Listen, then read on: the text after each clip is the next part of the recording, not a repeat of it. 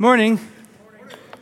Today we're going to talk about Mormonism. If you didn't know that and you're visiting, well, today we're talking about Mormonism.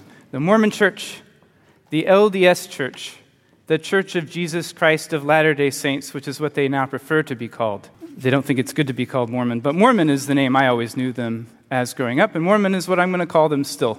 You might have friends who are Mormons. You might have neighbors. You might have schoolmates who are Mormons. Maybe some of you were Mormons. I don't know. I have family, cousins who are Mormons. They might have come to your door. You might have spoken with them. Let me pray before I really get going.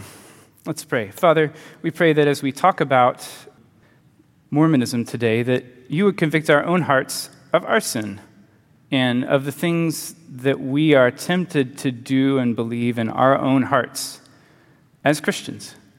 And we pray that we would not look down on those who have been trapped in a false religion, but that you would bless this for us. In Jesus' name, amen. All right, so 8 years ago, I moved to Bloomington, Indiana to be part of a pastor training program there, and I took my time because I was moving from Washington State, so I kind of meandered to Indiana, and I meandered so that I could stop and visit a lot of family. And on the way, I stayed with a cousin who I knew from growing up, but I didn't get to see him that often. Didn't know him that well. Mormon cousin, a little older than me, married with a family in Utah near Salt Lake City. So I pulled in late in the evening to his home. He wanted to talk. He wanted to talk religion. He wanted to evangelize me. He wanted to share the Mormon gospel, kind of. And I was unprepared. In more than one way. One way I was unprepared is that I brought in coffee as a hostess gift for his wife, which is dumb because, Mormons don't do caffeine. They don't do alcohol. They don't do caffeine. Those are drugs. So no alcohol, but also no coffee, tea, chocolate, none of that. So I felt really silly. And I should have. How was I ignorant of that? I grew up with these Mormon cousins. I don't know. Maybe I just wasn't paying attention. And I knew Mormonism was wrong. I knew about some of the stranger beliefs. I had the general idea that there was nothing at all in it to appeal to me as a Christian, but I hadn't had any extended conversations, not with Mormon missionaries, not with my cousins. And so I was caught off guard in certain ways. And I think what I remember being most caught off guard by was how assertive my cousin was. He starts out after a little bit of small talk. So let me ask you a question. Do you think Mormons are Christians? No, I don't. Mormons aren't Christians. It's like, I hate it when people say that because we are Christians. And I was like, is this a game? Like, that's how I felt, right? But I was really caught off guard. I was taken aback. And that's a common claim for Mormons to make, but I just did not expect it. And I'll come back to that conversation in a while. But let's talk about who the Mormons are and where they come from real quick, because I need to give you at least a little history, I think. So Mormonism is a religion founded in the 1820s or 1830s, depending on how you want to think about it, by Joseph Smith, who was a farm boy from upstate New York. So in the 1820s, the 1830s, in that area, there's a major thing happening in America. Major religious thing. Anyone tell me? Big thing. Thanks, Meredith. The Second Great Awakening. Second Great Awakening. It was a revival or a series of revivals that lasted 25 years, 40 years, kind of depends on how you want to account for it, lasted a long time. A revival is a time when people come to Christ, right, make a profession of faith in great numbers. And we could talk, or in a really intense way, we could talk a lot about revival and what it is or isn't and how to think of it, and how our understanding of what a revival is has been shaped by the Second Great Awakening. But that's like a whole other sermon or even a whole other like Sunday school series or something. There's a lot to talk about. But in any case, people were being converted to Christianity by hundreds and by thousands, not just in New York, in all these different states, through all these different preachers. And it was intense. There was a lot of interest in religion. There was a lot of interest in like God's Spirit is coming and people are having these really emotional and strong reactions to him. And there was an interest in just being in touch with kind of the spiritual world. And at that time, there was also So along with the Christian stuff happening, there was interest in the occult. People just wanted to be in touch with the spiritual, right? So there was occult stuff happening too. Preachers preaching everywhere, a lot of excitement. And Joseph Smith was in this world, and he was interested to hear different preachers, and he was interested in attending revival meetings, and he was listening to different denominations present Christianity, and he writes about this. You could read his account of this stuff if you wanted. And he says he didn't know what to think. He didn't know what to think. He was also himself a practitioner of the occult. He used something called a seer stone, which is a translucent stone, and he claimed we actually have a court case where he was convicted and fined of doing this, right? Of using what's called a seer stone, and he claimed that he could see through this into like the hillside, and he could see veins of gold, or he could find hidden treasure, or if you lost something, he could look and he could tell you where it was. And so you pay Joseph Smith some money to look into his seer stone. So he was interested in all this stuff. Now, what he says is that he didn't know what to believe, so he went into the woods and prayed, and then he had a vision. God answered his prayer. He was just following the Bible's advice. It says, if you don't know, ask God, right? Seek, and you'll find. So he did. He sought, he found God. God made himself known to Joseph Smith. God the Father and God the Son appeared to him in the woods. And he was like, what do I do? What church do I join? Don't join any church, Joseph. They're all wrong. They're all bad. I'm going to found the true church. I'm going to restore Christianity through you. Whoa. All right. And how is this restored Christianity going to come about? Well, Smith said that God showed him the location of a set of golden plates buried in a hillside in New York. So he dug them up, and these golden plates were written in a language called Reformed Egyptian. I don't know what that is, Reformed Egyptian, but it does mean hieroglyphs. Could he read Egyptian hieroglyphs? Well, an angel came down and translated these plates for Joseph as he looked at them through his seer stone. Actually, the seer stone was in the bottom of a hat, the way he tells it, and he looked, and there was another man in the room with him, testifying that all this was true and was really happening. And the angel would speak to Joseph the proper translation of these Egyptian hieroglyphs, and he would write the translation, and that book that came out of that is the Book of Mormon. The Book of Mormon. What is this book about? Well, it's about a forgotten history of two tribes in America, in the New World, right? Like North America, who came over from Israel about 600 BC. So they came from Israel, these two tribes, and they lived, and there was a good tribe and there was a bad tribe, and they were here a long time. And when Jesus was born in Israel, Jesus also, sometime after that, came and made himself known to these tribes and established 12 apostles, disciples in these tribes to set up his church here on America. So this is all prehistory, right? This is all like we're talking, 35 AD, right, stuff that's happening, right? With these tribes. And then eventually, over a period of time, the bad tribe killed the good tribe and thus ended true religion. Because the church as we know it, which we read about in the Bible, lost the true gospel early on. Okay, so here's this true religion. It stops. All we have left of it is this book written by a guy named Mormon. It's the Book of Mormon. It's his account. Joseph Smith digs it up. If you want to guess whether there's any evidence that's ever been found for these tribes in America and their civilizations, which are described in the Book of Mormon, you may ask, you may guess. No, the answer is no. The answer is no. Supposedly, the descendants of the bad tribe, which did survive, those became the Indians that we know, right? The Native Americans. Okay, so the Book of Mormon is not the only holy Mormon book. There's also a book called Doctrines and Covenants, which is mostly written by Joseph Smith. There's a book called The Pearl of Great Price, which is various writings. It includes Joseph's autobiography, right? His account of these things.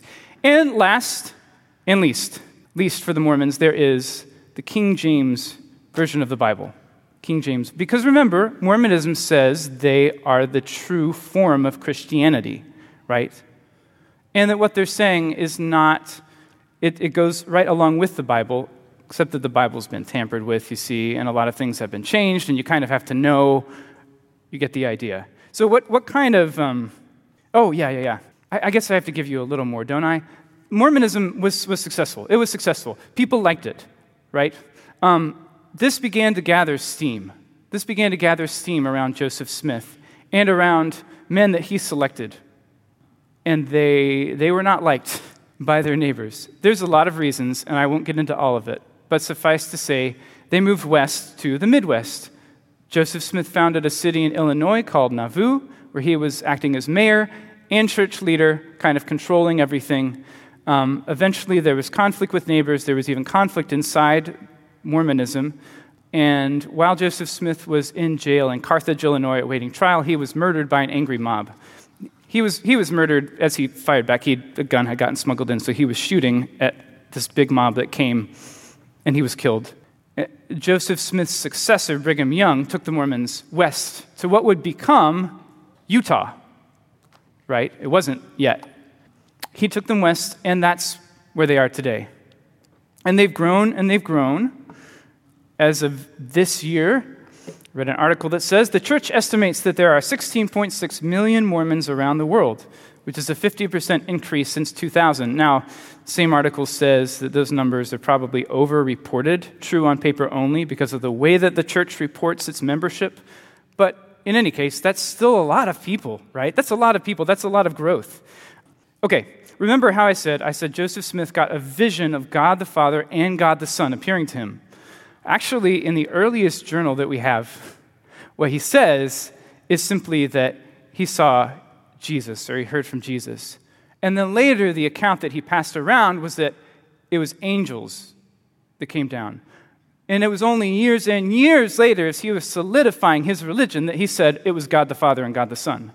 Okay, what do you think of Joseph Smith so far? What kind of a man are we talking about?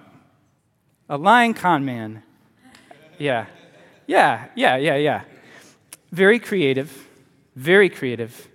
One of Mormonism's own scholars, their own, like a committed Mormon, said, he came to the conclusion, which clearly made him uncomfortable, that the Book of Mormon was the invention of Joseph Smith.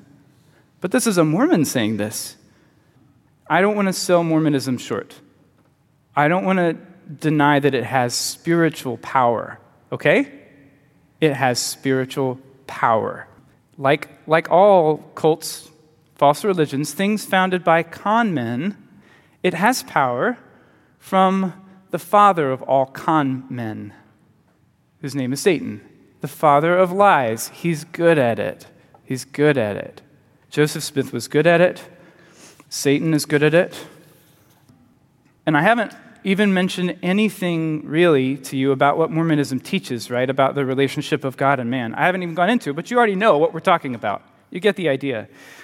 This is a twisted copy of Christianity, and like all false versions of the gospel, it's not just like unchristian, it's anti-Christian. It's opposed to Jesus. It opposes him, but it uses his name to do it, which is what throws you off. But these things work for a reason. They work for a reason. And you don't have to look far to find the reason. You don't have to try hard, because the reason is in your heart. It's in my heart. Because that's where false religion lives. That's where lies about God live. That's where false versions of God or other gods get worshipped. We call them idols, right? They start in our heart. I want us to think about this as we go. I'm going to put things under three basic categories. I'm going to say rank, rules, and reputation. Rank, rules, and reputation. We'll talk about them as we go. You may get a bonus R, I don't know, in there. But those are the three R's we're going to start with. So the first R, rank. The most important thing that a religion has to answer, right, is who is God? Who is God? What is he? Buddhists have an answer, Hindus have an answer, the Muslims have an answer, the Mormons have an answer. Who is God? God was once a man like you and me. God is a flesh and blood being. He was a fallen creature like you and me. By living a good life, with help from above. We'll get back to that. He became a God himself. He became a God. Starts down here. He gets up here. He's exalted. He made this world, not out of nothing, but out of stuff. Kind of like your kids build stuff with Lego blocks. You give them the blocks, they can build something. You give God material, he can build the world. Did he make you and me? Well, kind of. God has wives. God the Father, he has wives. Wives. He gave birth to us. We're his spirit children. He gave birth to us. And then eventually he put us into bodies on the earth, okay? But who do you think that the first and most important and highest ranking spirit baby would be? What's his name? Guess. Jesus. What about the Holy Spirit? Holy Spirit's another important spirit being. No, it doesn't have a body, but was someone else's spirit child at some point. Okay. Tracking so far? It's God's name, by the way, is Elohim. Elohim actually is a biblical word for God. It's a Hebrew word that means God, but it's here appropriated for this version of God. All right. Elohim gave birth to us. He put us in bodies. Adam and Eve were the first, and after they sinned, Elohim made a plan to put Jesus into a body. That's like a whole other story, so that his sacrifice could make us able to become gods like Elohim. Okay? And you should be asking the question, if you're tracking, who helped Elohim if he was a fallen man like you and me? Well, we're talking about rank. You might have forgotten.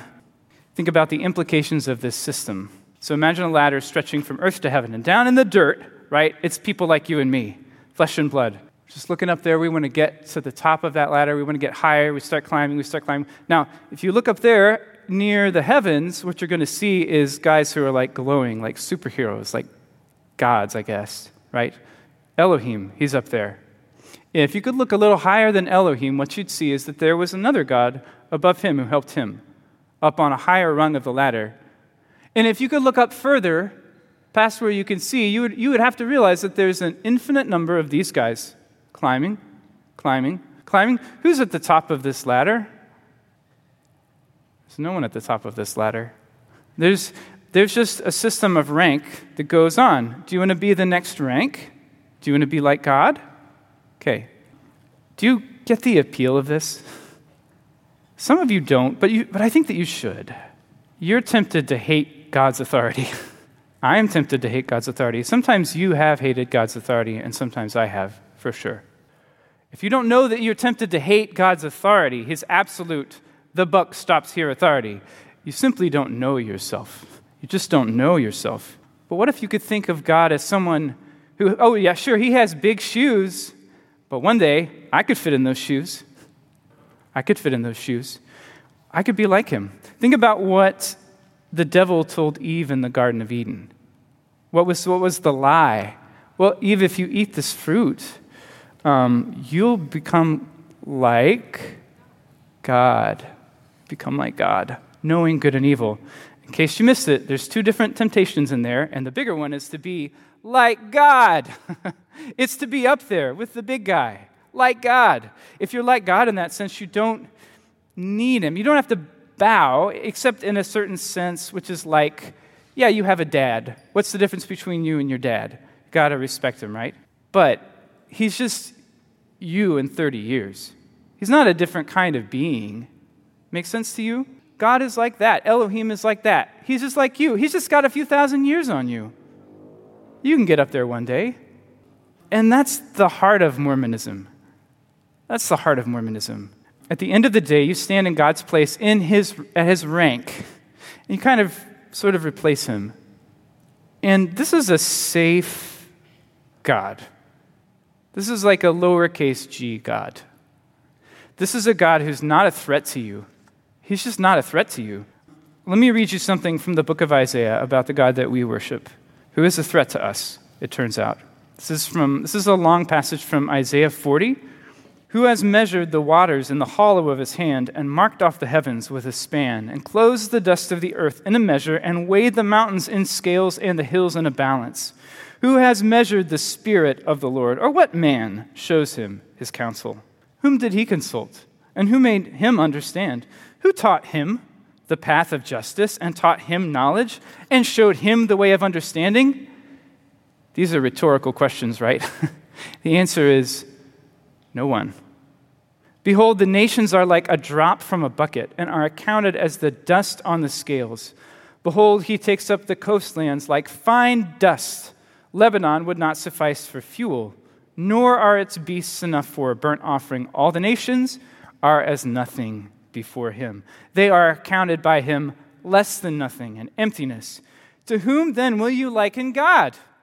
Or what likeness compare with him? An idol! A craftsman casts it, and a goldsmith overlays it with gold and casts for it silver chains. He who is too impoverished for an offering chooses wood that will not rot. He seeks out a skillful craftsman to set up an idol that will not move. Do you not know? Do you not hear? Has it not been told you from the beginning? Have you not understood from the foundations of the earth? It is he who sits above the circle of the earth, and its inhabitants are like grasshoppers, who stretches out the heavens like a curtain and spreads them like a tent to dwell in, who brings princes to nothing and makes the rulers of the earth as emptiness. Scarcely are they planted, scarcely sown, scarcely has their stem taken root in the earth when he blows on them and they wither, and the tempest carries them off like stubble. To whom then will you compare me, that I should be like him? Says the Holy One. Lift up your eyes on high and see who created these. He who brings out their host by number, calling them all by name, by the greatness of his might, and because he is strong in power, not one is missing. Do you think you can step into this God's shoes? You're going to fill his shoes one day? No. This is our God. This is the God that we worship. He is intense. I referred to this passage or one like it. There's a number of passages like this in Isaiah when I was talking with my cousin. Because we were talking about the nature of God, and he was telling me about, becoming gods or something. And I said, God isn't going to share his glory with us. And my cousin just brushed it aside. I think he wants to share it all. I think he wants to share it all. And that means that in the end, there's no one up there. There's no one for us to worship. Which is, you should admit to yourself that sometimes you've wanted this kind of thing. I have. How often, as a teenager in rebellion against God in certain ways, would I rather have been a superhero than a Christian? Just want power. I don't want to have to bow to you. I don't want to have to bow to you, God. And that means that there's no one up there to worship and there's no one to love us. There's no one who actually knows and loves us in our sin. There's just some dude who glows. The God of Mormonism is an idol. He's calculated to appeal to our flesh. He's just a servant of our whims in the end. But it's much better to live as God's creature than to simply want to be a God. It's impossible for us to be like God. And it's evil for us to want to take God's place, but it's also pathetic. It's also miserable. You're a creature. You were created to worship. And everyone here is a worshiper. Whether you like it or not, you all worship something. You might worship yourself. You might worship some celebrity, singer, actor that you like. You might worship your family. You might worship money. You might worship success, but you do worship something. And it's part of our nature, and you can't avoid it. Are you ever going to be a not worshiper? Are you ever going to be a not creature?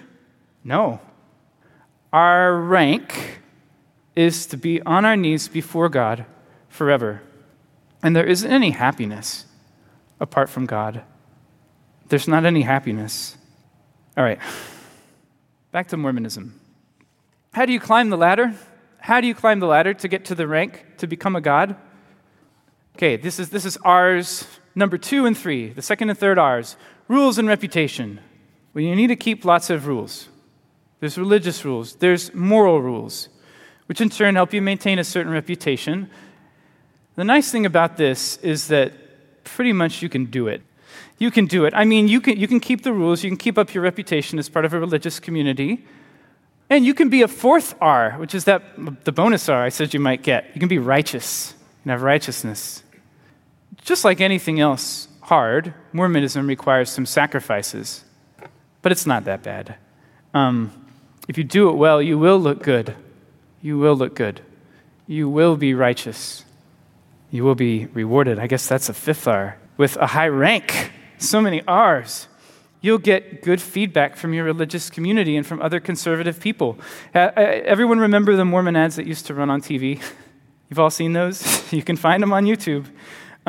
They're these really swanky mini movies. They tell a little story in like 3 minutes.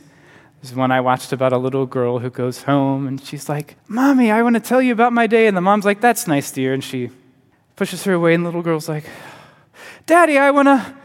"That's nice, dear. Later. Daddy has to work now." And then she goes to her big sister, "Do you want to hear what I..." Closes the door, and then she goes out to the dog.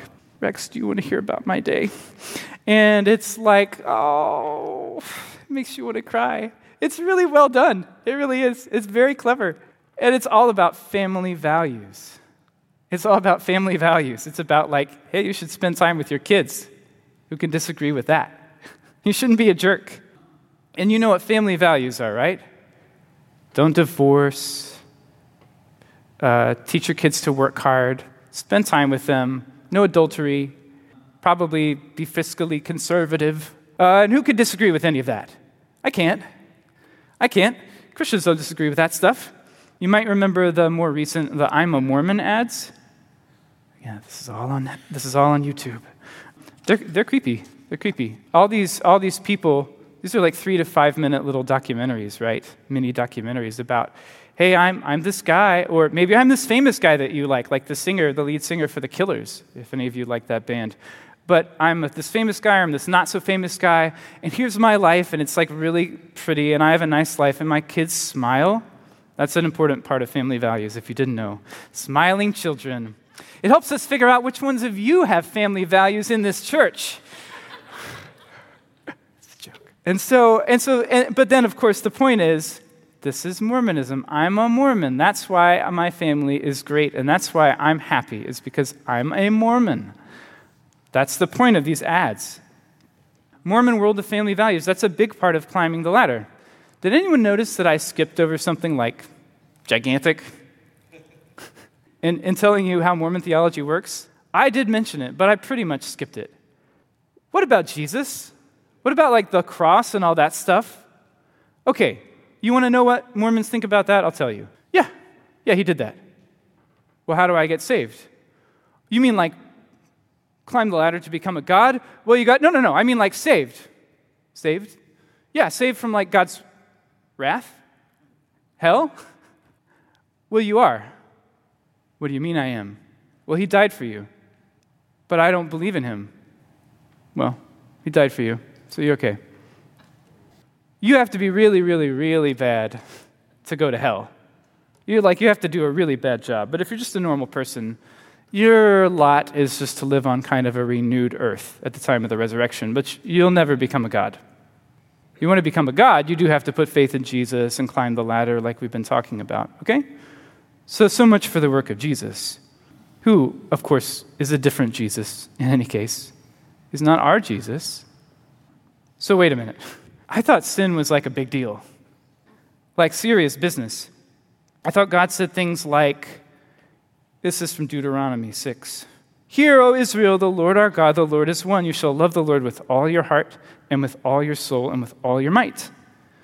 And I thought that as we grappled with what that meant and with what God's standards are, we became intensely humbled before such a holy God and aware that we don't measure up. I thought that's what we've been learning all this time in Romans, as Pastor Jake has been preaching Romans.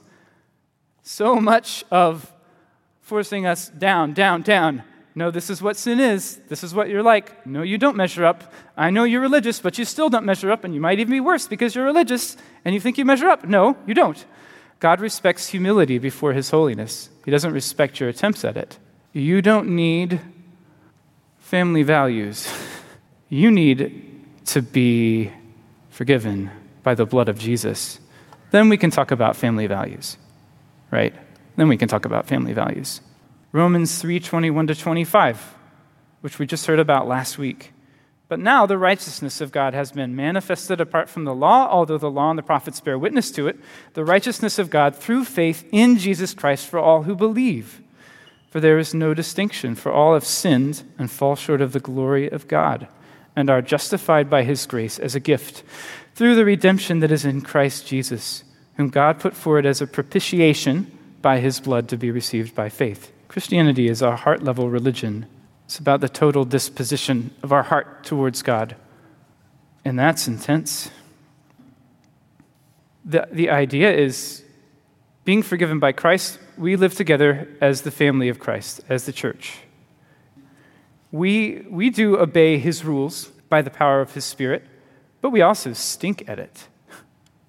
We also stink at it. There's no point at which we arrive at the proper standard of family values and smiling children and say, whew, nothing to see here. Like, we're forgiven, but we're still sinners, which means that you actually have to know each other, you here in this room. You actually have to know each other if you're going to love or help anyone here. I have to know you. Pastors have to do that. We're kind of paid to do that. Doesn't count. No, that's a joke. This is the church. This is the church. We have to know each other. You even have to know me. And Jake, you even have to know our sin. You can't just look at smiling children like Peter Menzel and think everything is okay. Peter does smile sometimes. I've seen it. And that's what life is like. And it's intense and it's difficult and it's kind of a mess, if we're being honest, which we should be. We should be honest. It's a mess. It doesn't make for neat little documentaries. It doesn't make for awesome marketing campaigns, actually, like awesome ad campaigns. If you look at Mormons in social media or in the news or in politics, what do you see? You see a glittering image of righteousness, someone who keeps the rules and has the right reputation. Well, why am I talking about this? Well, because it's appealing to us. It's appealing to us. Man, Mormonism, anyone here used VidAngel? Cleans up the movies so you can watch them with your family. I don't recommend it. But anyway, that's a Mormon company. Here, I'll open a little can of worms and then I'll kick it over there. But anyone here watch The Chosen? Produced by Mormons. It's pretty for a reason. Okay, can of worms kicked over to the side. Anyone here, you like the Mormons are wealthy, they're prosperous, their businesses do well. You ever stayed at a Marriott? I'm not saying don't stay at a Marriott, by the way. Okay, all right, that's not my point. My point is, they're doing well. Good job, Mormons. You have some wealth, you have some power, you have smiling children, you have pretty advertisements. You have all these things. I mean, those ads are pretty.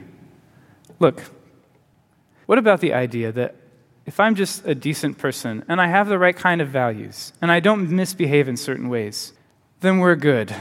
Forget this stuff about taking up your cross and following Jesus. It's stressing me out. You know what else stresses me out? You guys. So, forget it. How about this? The deepest questions we'll ask each other are, how did you make that lovely pot roast? It was delicious. How's your investments doing? How's it going with your new house? My kid saw your kid at the game. She sure was great. Whew. Such a relief. Let me tell you, no community required. No community required, right? Unless you're making us all look bad, then we'll ostracize you. Oh, did your kid actually sin in a way that other people noticed, made us all look bad? That's not allowed. Oh, do you have deep anxiety or depression? People pay psychiatrists to deal with that. Don't talk to me. Leave me alone. Go on some mission trips, maybe. Mormons have their mission trips. Do your religious programming. Give your volunteer time to the church. Check the boxes. Keep the rules. Keep your reputation. Don't tell me that doesn't appeal to you. Listen, you don't have to be Mormon, okay, to want a comfortable spiritual fantasy world and live in it. As a church, we could create it together. In fact, it wouldn't work if we didn't create it together. That's how this happens. It gets created together. It's a community movement. Okay? Does that make sense to you? Have you seen this? Can you see it in your own heart? A desire for a spiritual, comfortable fantasy world? I can see it in my heart. You don't have to identify with Jesus in any way that puts you at risk. You can avoid uncomfortable conversations with people. So you and I are we're the originators of false religion. We're masters of false religion. We know how to do it. We know how and where to avoid the pain that comes from following Jesus, the pain that comes from dealing with our sins and being honest before God in our hearts and being honest with each other. We can avoid it. And we can look pretty while we avoid it. It's easier to look pretty if you avoid it. It's easier not to be a mess. So Isaiah 29:13-14 says, "And the Lord said, because this people draw near to me with their mouth and honor me with their lips, while their hearts are far from me, and their fear of me is a commandment taught by men. Therefore, behold, I will again do wonderful things with this people, with wonder upon wonder, and the wisdom of their wise men shall perish, and the discernment of their discerning men shall be hidden." What does God do when we're like, good with appearances? Good with appearances. You can have my mouth. You can have my head. You can't have my heart. What does God do? He judges us. He gives us what we want, which is what's happening in that passage in Isaiah. I still remember how spiritually and emotionally distressed I felt as I went to sleep in my cousin's guest room that night. And it wasn't because I heard anything that convinced me of anything. But it was like for an hour I sat there and I was told wrong was right, right is wrong, good is bad, bad is good. And I knew it was wrong, but my cousin has a pretty wife and pretty children. He's financially successful. And at the time, I wasn't successful in any way that you could outwardly measure at least. And I wasn't married, and I felt pretty lame. And I knew he was wrong. And I knew he was lying, and I knew that on some level, actually, he knew that he was lying. But he was getting away with it, as far as I could tell. He was getting away with it. And there was something really compelling about that. Like, you could just lie like that, and you can get away with it. It really unsettled me. It's kind of like a science fiction story, right? Where everyone's in the Matrix, or everyone's a robot or something, who knows? Everything around you is wrong, it's a lie, it's a simulation, and you're really uncomfortable, but everyone around you is just like, everything's fine. Have you ever seen The Truman Show? Sort of like that. And you start to feel like you're going crazy. And I didn't really feel better until I got coffee, not of course at his house, but at a gas station in the morning, and I was driving away, and I was like praying under my breath. I was really upset that morning. It was bad. I told you I wasn't prepared at all. And then I got a little distance, I got a little perspective. I mean, what did I expect? This is a spiritual power. Do you understand? This is satanic in the sense that there's a personal being named Satan who has minions called demons. And they work, but they don't work without reference to our hearts. What are they using as bait? Well, things that appeal to our hearts, all this false religion. This is a whole community of people. My cousin is part of it. Of course, there's going to be some kind of spiritual power going on. What did I think? What did I think I was going to find? But I've never forgotten the pull towards it. Pull towards a world of darkness. But remember that you and I, if we're honest with ourselves, we should be able to feel that pull now.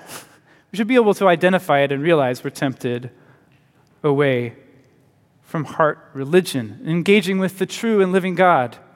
So I don't look down on my cousin. I'm horrified that he's trapped in the devil's trap. And I think I understand how any one of us could be trapped like that, even without becoming a Mormon, right?